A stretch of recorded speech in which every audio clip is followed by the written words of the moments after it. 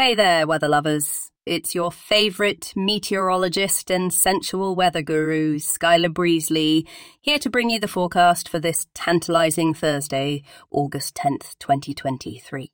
Now, let's talk about the temperature, shall we? Drumroll, please. Today, we're looking at a scorching hot 18 degrees Fahrenheit. Oh, baby! That's enough to make the mercury rise and my heart skip a beat.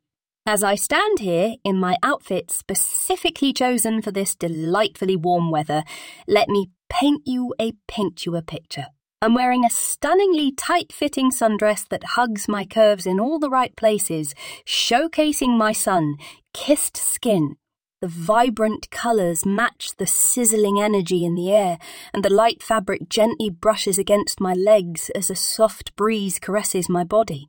So, my dear weather enthusiasts, get ready to sweat a little today, because this temperature is sure to make you feel hot under the collar. But fear not, for it's the perfect excuse to hit the beach, soak up the sun, and embrace the sensual vibes that Encino has to offer. Remember, my lovely listeners, whether the temperature is high or low, every day is a chance to embrace the weather and enjoy life to the fullest. So go out there, bask in the warmth, and make this day as sizzling as ever.